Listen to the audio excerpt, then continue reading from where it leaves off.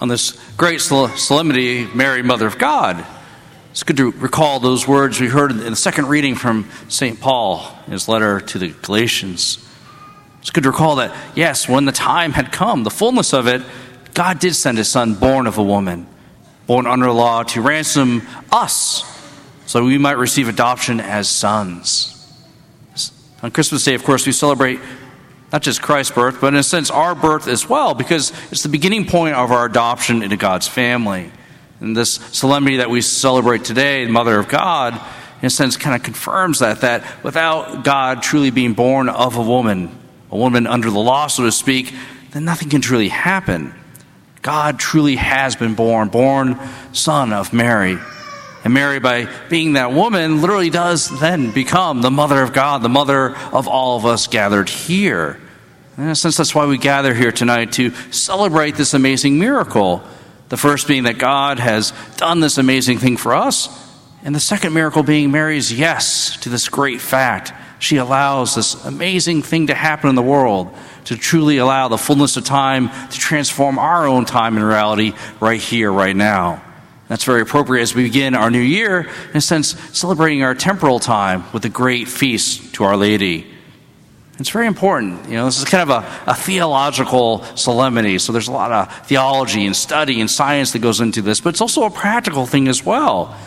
If you recall back the words that the angel Gabriel uses to Mary, he uses very specific language. He doesn't say what will be born in you, but in a sense what will be born from you, really truly solidifying the fact that Christ is born of Mary. It's not something that is planted and moved on. It's not something external. It's something that truly happens. Life happens. And it's a beautiful thing. By taking our nature, in a sense, offering up as a sacrifice, it truly transforms our own nature as well. It's a great thing to reflect on. There's a great phrase that what wasn't assumed can't be saved. This whole season is the beginning point of our salvation, a new chapter and a new reality.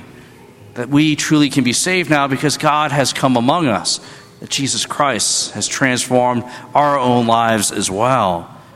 It's a great, great thing. So what was born of Mary is truly human by nature. And it's true body. Christ truly lived. He truly had being and truly shared that. It's the same body that we have and the same body that we get to use every day of our lives. And that's the great thing that we want to be focused on. That we've acquired something truly great through the great sacrifice of God himself. And we have real communion now, real union with Jesus. But that also makes possible real union with all of us gathered here. That as we are part of the body of Christ, that gives us the real claim that we are truly family to each one of us. It's a great promise that continues to, in a sense, transform time and space itself. And it also gives us that possibility that if we truly live this life, then we will receive that spiritual body that awaits us in heaven as well. And that's the great promise too.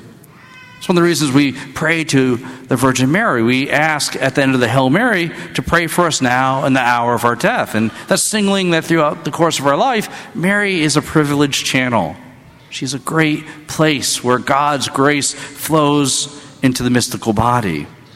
It's a great reminder, too, that God isn't threatened by us. He's not threatened by the things he created.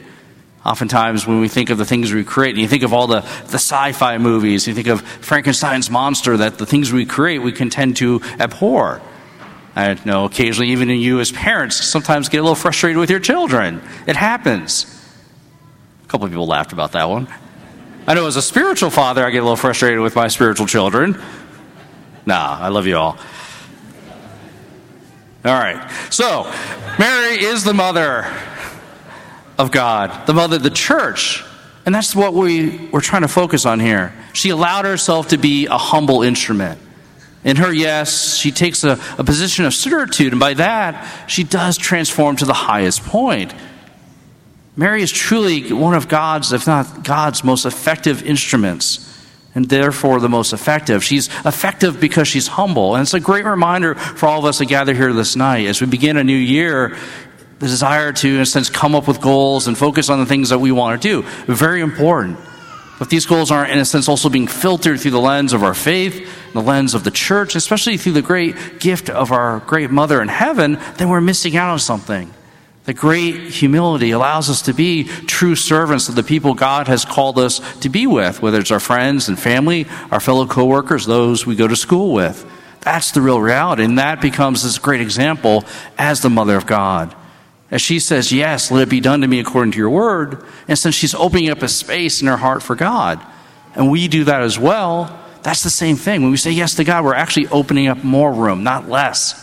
We're opening up room for God to work within us, and it gives us actually more freedom, more space. That's the great gift. That's the great paradox of our faith. In a sense, by saying yes to God and losing freedom, she gains everything that she needs. And that's the same thing for us.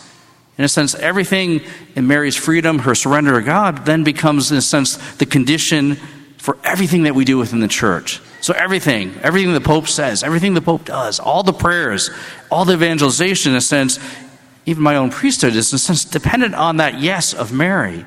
That becomes the lens and that filter for which all action happens. When we look at the art of Mary throughout the history of the church, and even new art today, in a sense, you always see it under her protective mantle, that beautiful blue mantle, that effective sign that, yeah, she is truly Mother of all. It's a great thing. It's a great thing to be part of. It's a great thing that draws us here this night. In a sense, it's part of that great mysterious relationship she has, that love that she has, the love that she received from the eternal Father and the love that she bestowed upon the world.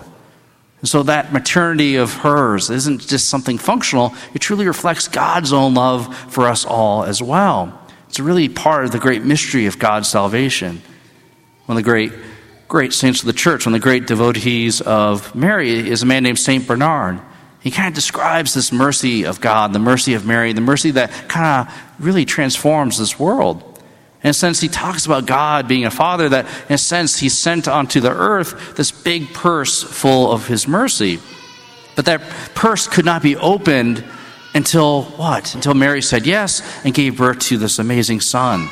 That's when everything could, in a sense, start being used. And that's the price of our redemption, so to speak.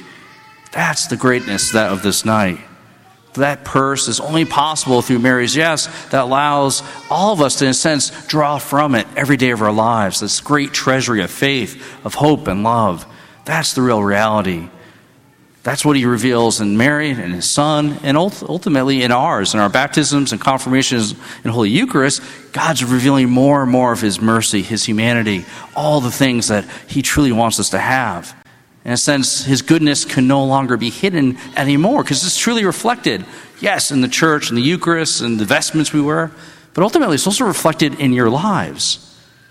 One of my favorite prayers from the marriage rituals, the opening prayer, where we talk about by your marriage you become witnesses to charity itself. And that's what we're looking at. You're basically witnesses to God's love and mercy. That's the power of God's love, and that's the power of Mary's yes, being the mother of us all. So truly, this night, in Mary, in a sense, God's kindness and mercy are truly revealed. And so we have a great opportunity this year, in a sense, to receive from that mercy, to pray more deeply to the Blessed Virgin Mary and ask for that great strength that we need. That even if it means humbly saying yes to other people, recognizing great things can come from that. That the more we turn to her for great assistance or great insight and her powerful intercession, then we truly can be transformed as a people of faith.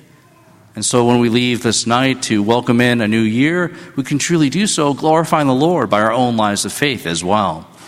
Amen.